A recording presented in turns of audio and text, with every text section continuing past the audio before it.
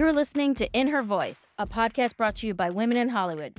I'm your host, Melissa Silverstein, and this podcast is dedicated to supporting and amplifying the voices of women who work in the global entertainment business.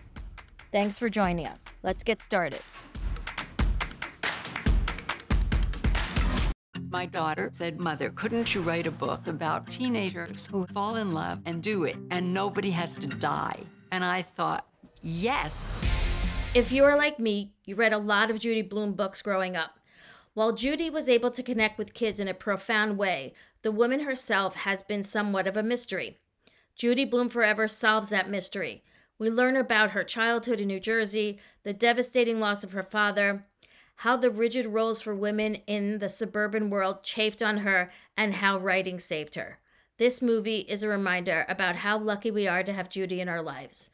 Here's my interview with the directors of Judy Blume Forever, Leah Wolchok and Davina Pardo. The film premieres on Amazon Prime on April 21st. Hi there, Melissa Silverstein from Women in Hollywood. Hi again. And hey, nice to see you. Hi, Judy. I mean, why not? Right. I mean, Judy Blume has this incredible body of work, 29 books, where she normalized so many aspects of growing up, from puberty to sex to relationships with parents and friends, loss and grief. She spoke to kids in a way that in some cases they've never really been spoken to before. She was a truth teller, and she had the most extraordinary relationship with her readers, and her readers have an extraordinary connection, a deep emotional connection to her. It felt like such an important way to talk about coming of age. I mean, her story alone is important, and then alongside that, the story of her readers, there's so much there. It feels like when you watch the movie, I watched it again, it's Judy coming of age along with her, everything she's writing. Even though she's an adult, has children, getting divorced, she feels like she can completely relate to these kids. And man, I still don't know how she did that. Do you guys know from spending time with her? It is her gift. It is her gift that she can reach back into her memory and find that feeling that she had as an 11-year-old and translate that feeling as herself as an 11-year-old onto the page as her character as an 11-year-old, and then pass that feeling onto the reader, who is either 11-year-olds themselves or remembering what they were like as an 11-year-old. It's this soulful meeting of the child within all of us that she's able to write about and access. So talk a little bit about, you were two directors, and how do you work together?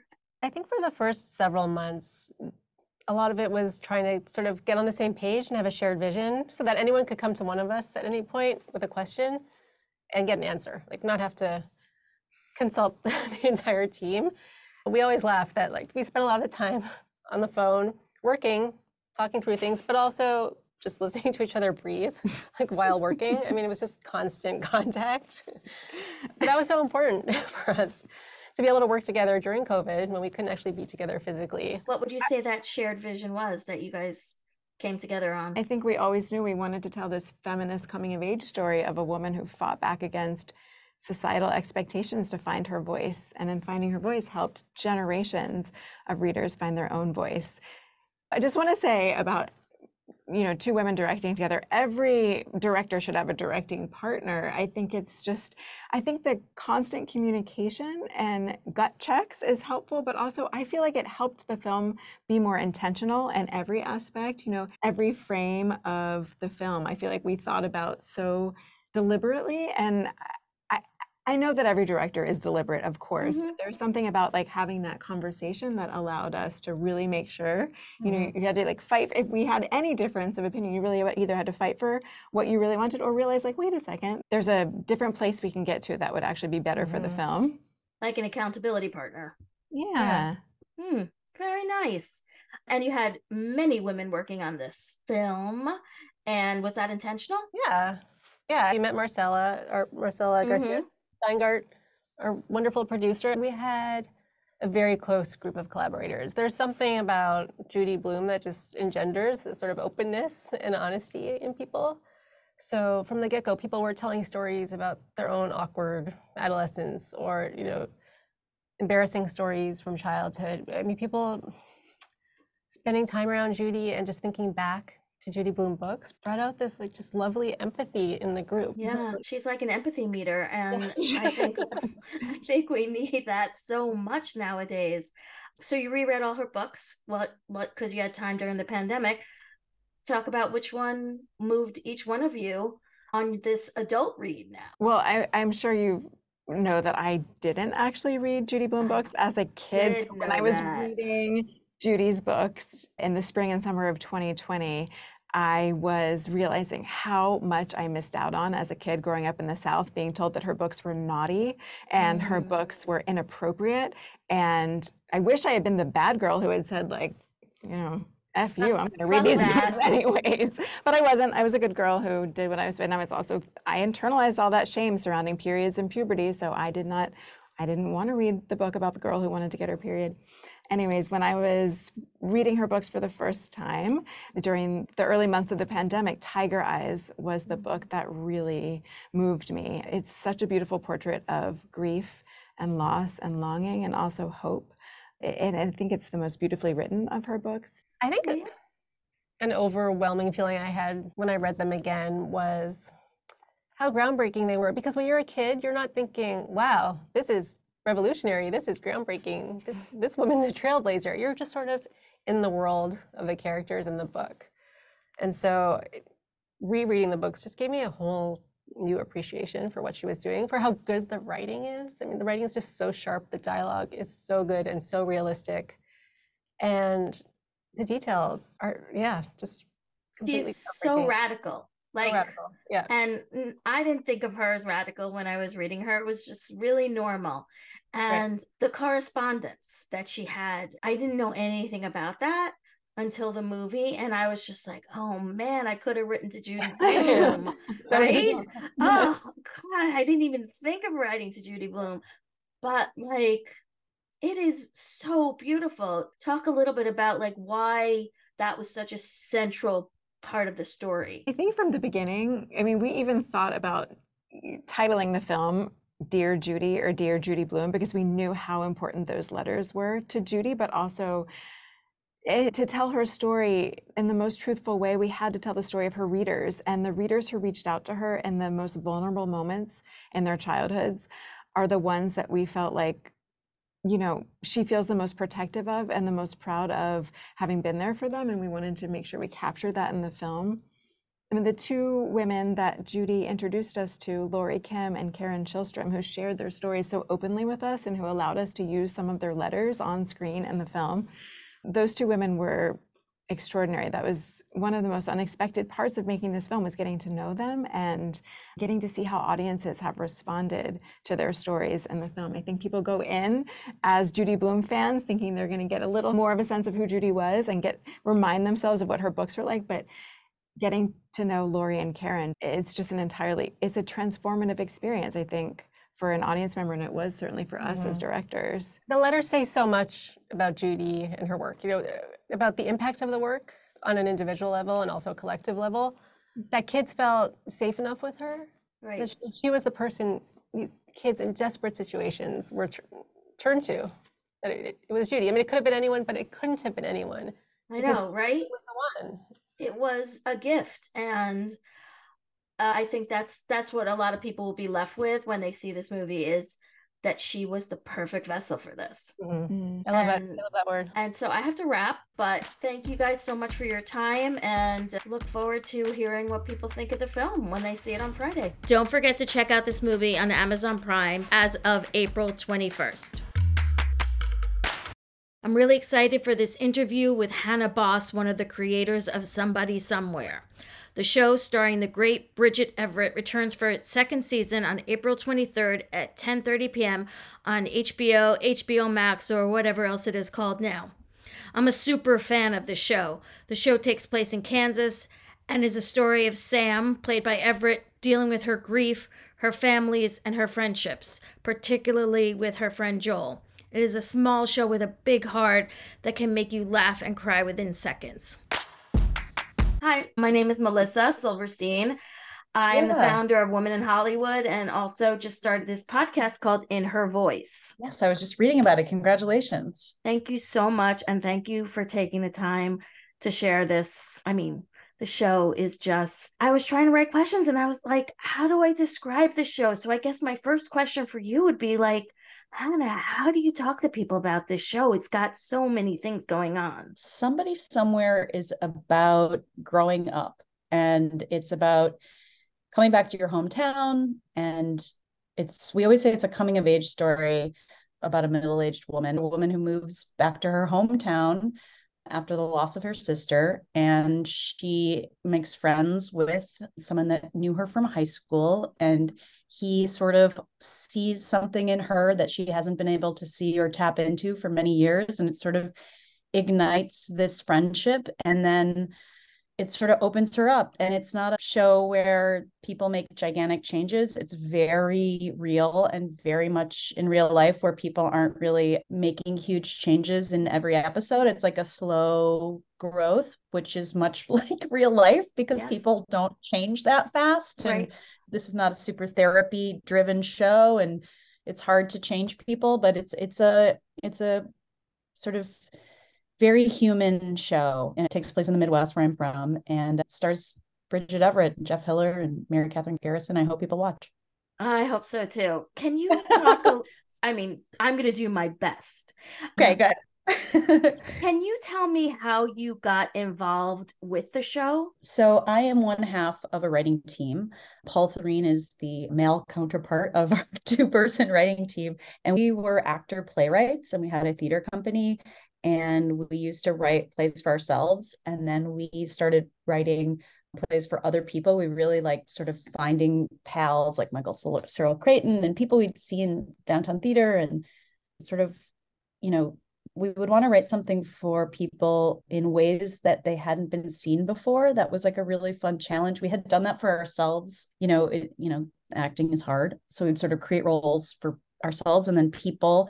And then that led to eventually larger plays. And then one of our plays sort of adapted it years ago to a pilot after reading a bunch of, Paul and I read a bunch of pilots for like a year, and we adapted one of our plays. And then we went to a Sundance lab, and Carrie Putnam introduced us to Carolyn Strauss, and Carolyn Strauss and Paul and I, we did this pilot that never got made. Then when Bridget Everett got a deal at HBO, Carolyn remembered us as these Midwestern writers. They were like, well, let's ask Ken and Paul about writing a show for Bridget. And they were working with the Duplass brothers as well. And they asked us, what would the show be that you would write for Bridget Everett? And Paul and I, again, we're from this theater, Brooklyn, downtown world. And we had seen Bridget over the years, and we're around the same circles. And we were in awe of her greatness. And there was something about her sort of these Joe's Pub shows and Ars Nova fundraisers that she would just have this, like, the comedy side of her was like nothing we'd ever seen.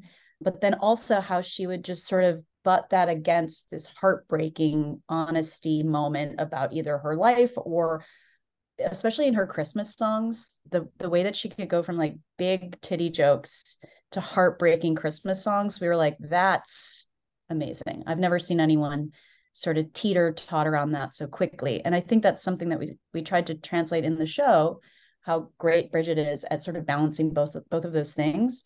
And so we presented this pilot, and Bridget really responded to that. And then it sort of kept going up the ladder. And it was our first pilot that ever got shot, and we were happy with that win. And then we got picked up, and as you know, from the moment that we sort of presented this idea to Bridget, she was entirely involved in shaping this, because it's so personal to her, but it's not her life story, but so much of it is a collaboration with her and Carolyn and Paul Thureen, my writing partner, and the Duplass brothers. And HBO has been super hands-on in a wonderful way. And then we get to make this little show that I still can't believe we get to make it, because it does feel very different and very special than other shows, and get to spend a lot of time in this show with characters that you don't always see, and storylines that you like. The way that we tell them, I think, is really fun. It's not like a very story driven show. And it's really fun to tell. It's fun to make this show, basically, because I feel like we are a little bit getting away with murder. Well, I think there's so many things I like about the show, but these people in Bridget's life that are just unbelievably amazing characters. Like her parents. I'm so sorry for the loss of her father, and I only could watch 2 episodes because I had to savor it. Like I have the new season, and I was like, Oh, I just don't want to watch the whole thing before I talk to Hannah, because I really just I couldn't do it to myself. Like yeah. I needed to like spread it out, because I find it so joyful and so moving. Oh, I'm so happy. And Bridget, she's like singular. Oh, she's just, I'm so happy. I'm so lucky that I get to work with her and build this with her, because I do feel like there's like a bottomless cauldron Yeah. of talent. And Yeah. this season, I like that you've told me I've only seen 2. This season, I think, is really, I hate to say the word special again, but I think it's a really special season. I think we went deeper, and I think it's a funnier season. I also think it's a sadder season. And I feel Mm-hmm. like we just got to really go deeper on some things. Like you mentioned, we lost Mike Haggerty about 3 weeks, 2 weeks before production. And that was really, really heartbreaking.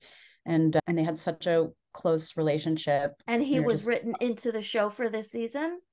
oh yeah, very Oh, much so. So we had to pivot after we sort of took a moment, and there we decided we wanted to sort of dedicate this season to him, and that they always had this wonderful connection. And this season you'll see that there's a depth of emotion in that area of mm-hmm. the father, and then there's some other things between Joel and Sam this season that I think we go deeper with, and also Mary Catherine and Bridget's sister relationship. Really, we spend a lot of time with them. I'm not giving away any spoilers, but Yeah, I also didn't yeah, want to spoil it, but I also the title Somebody Somewhere. Who came up with that, and how did it stick? we got the green light to write this season, and we were supposed to go to LA to start a little room on like March 12th or something of 2020. Ah, And everybody's got it that was story. yeah, everybody's like they remember where they were eating the communal, sample in a grocery store at the moment that the world came crumbling. But yeah, we were supposed to go to LA and start writing this season then, and then the world stopped, and Right. we took a little bit of time, and then we started doing some Zoom rooms. And so we had this room, and we were trying to figure out the name. And the room at the time, we were throwing around Somebody, we were throwing around Somewhere. We just couldn't find it. And then when Somebody and Somewhere came together, because it's a song title, because it's got this sort of universal global emptiness, but also hope in it, I feel like it felt like the right title for us, and we couldn't sort of move past that. And I feel like Mm-hmm. that's how I've always come to titles, where, or even like naming my son, it's like when you hear it, you're just like, I can't move past that. That's it. So that was very exciting as a group to sort of land on that, because it was untitled for a while. Your creative relationship with Paul, in terms of you being co-writers, and that seems to have been your writing. I don't know if you're personally also partners, or I'm very shaking my head. interesting. So you're not, No, because a lot of, particularly male female ones that I meet are partners in life as well as in writing. So we are partners in life, but not in that way. We are like creative partners right. in life, and it feels really right. And that's the relationship we were supposed to have. We had had a previous Fantastic. relationship when in our in college, and that was not our relationship. And this one is of like, we're like family. The show Hmm. has a lot of chosen family in it, and we are just really meant to be writing stuff together. And yeah, he's my best friend and like my cousin, uncle, grandpa. You're Joel and Sam. Yeah. Yeah. Okay, so talk a little bit about how you work creatively together, in terms of how you write. Do you write something? Do you write together? What is the So creative process for you? it's pretty weird. When we were in person for previous to this moment in time, we would write on the same screen sitting next to each other, or the two computers next to each other. I think it's probably not like economically a great use of space, but we really like being in the same moment together. And when we're stuck, we often sort of divide and conquer the same moments Mhm. and then sort of share them with each other and then do some kind of merging. But there really is not like a system that we have except the one that we make to facilitate the project we're on or the moment we're in. So we have sort of some strategies of how to move past moments that we're stuck on. Used to not outline as much as we do now. Now we really know where we're going to be and what we need. We work a lot quicker. We used to like develop plays for several years. Now we work on more than one thing at once. And especially like running the season, it's like we'll be working on several episodes in different incarnations of a draft or an outline or this. So now we can work on more at once, but we're really working on it together. We are kind of one thing, and we often don't remember who writes what, which I always think is funny.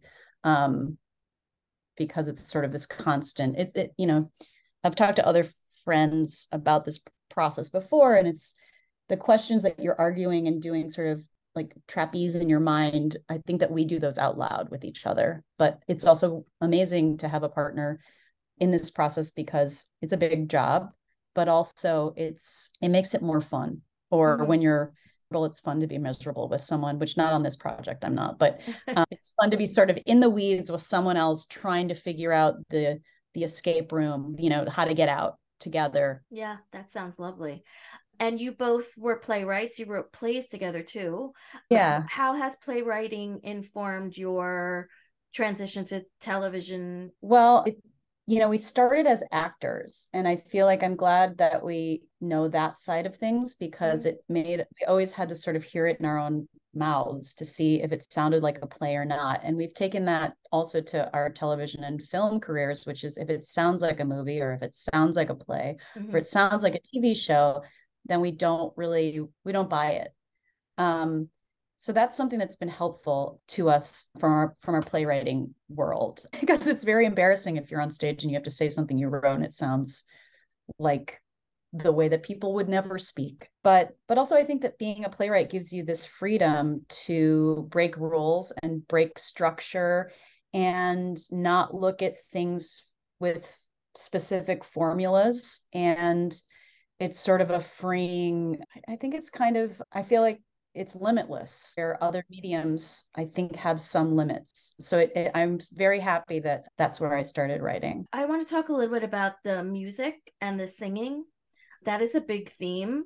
And it seems that Sam, Bridget's character, the singing voice, is something that she loves, but also terrifies her. I know that the singing is going to be more prevalent in this season. And Bridget's such like a powerhouse performer in real life. I don't think singing is a problem for her. So talk a little bit about how the singing became kind of one of the things for Sam that she had to overcome, like being comfortable with that. Well, I can't speak for Bridget, but from working with her, I know how important singing is to her. It's where she's the happiest, and we work with her constantly in the room. I mean, we work together every day, but Mm-hmm. when music is involved, we check in sort of like with the Bridgetization of Sam's character, and we ask and talk about sort of how is music going to work in this episode, or how does this song come to be, or what would that song be, or oh, we haven't had a musical, because singing is sort of her superpower in this super realistic show. And in real life, Bridget grew up with a very musical family.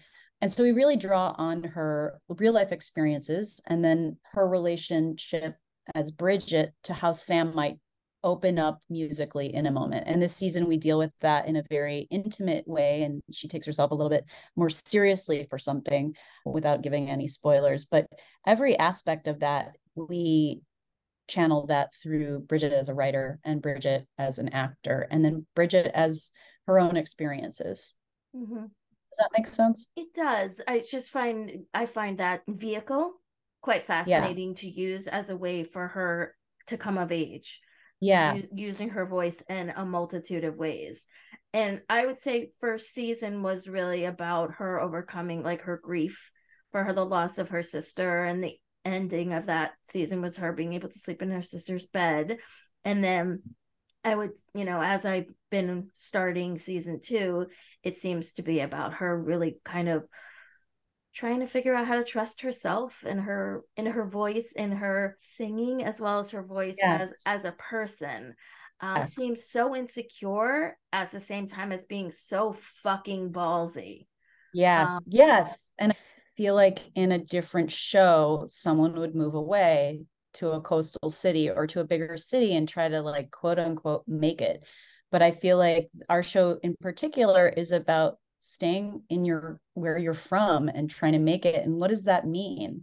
And what does it mean to try to find your voice? And, we really try to make it like real life. Don't feel like people often figure themselves out quickly. And that's the beauty of what HBO is letting us do with this show, is that we can really take our time and keep it grounded, but then also have someone like Bridget bust out and do these giant showstoppers, but we get them, in a, I was going to give away a spoiler, but we get them in different ways on our show. Thank you.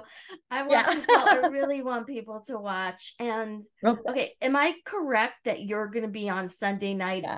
10:30. Okay, so like you could, Succession is like people watching Succession, and then they can roll right into your show. I think it's Succession Bury Us. All right, that seems like a really I'm knocking good on block. wood. I'm knocking on wood. A good block. Must see Sunday. I mean, you're in like prime real estate on I HBO. Can't believe it. It's like, I can't believe it. I don't know until I turn it on and I hear the like bing bongs that we're actually doing it. I didn't, it's all been sort of like this joyful, shocking, wonderful shocker to us. So until it's on this Sunday, I don't know. There's no dragons in it or, Lear jets or anything like that. It's really people just dealing with everyday life and the shit that comes, the slog of everyday life. Yes. And we're a little show. Yeah. A little show with a big heart. So for our last question, I mean, what do you want people to come from the show? What do you want them to be thinking about, pondering when they watch your show? I think I want people to feel good. And I feel like I want people to connect with these people. And it's an escape. And I hope that it just urges people to be themselves. Mm-hmm. And to trust sort of their inner voices, and if not, that's okay. And if you don't have the people around you, like it's often sometimes a friend that can, open you up, and it's a journey. I feel like the show is a journey, and I feel like life is kind of complicated and complex, and I feel like I just hope people get some warmth from this show. Well, thank you so much for this gift that you give us. And I will encourage as many people as I can to watch it. And thank you for having me. Don't forget to check out the season premiere this Sunday night on any of your HBO platforms. Thank you for listening. If you enjoyed this episode, we would love for you to share it with a friend, or better yet, follow us on Spotify and give us 5 stars, or leave us a review on Apple Podcasts. Spreading the word really helps us reach as many people as possible. You can also subscribe to the Substack for the Women in Hollywood weekly newsletter of all content by and about women that is opening and streaming. You can sign up directly at womenandhollywood.com. In Her Voice is produced by Leonie Marsh. This is a Women in Hollywood Productions podcast. I'm Melissa Silverstein. Until next time, goodbye.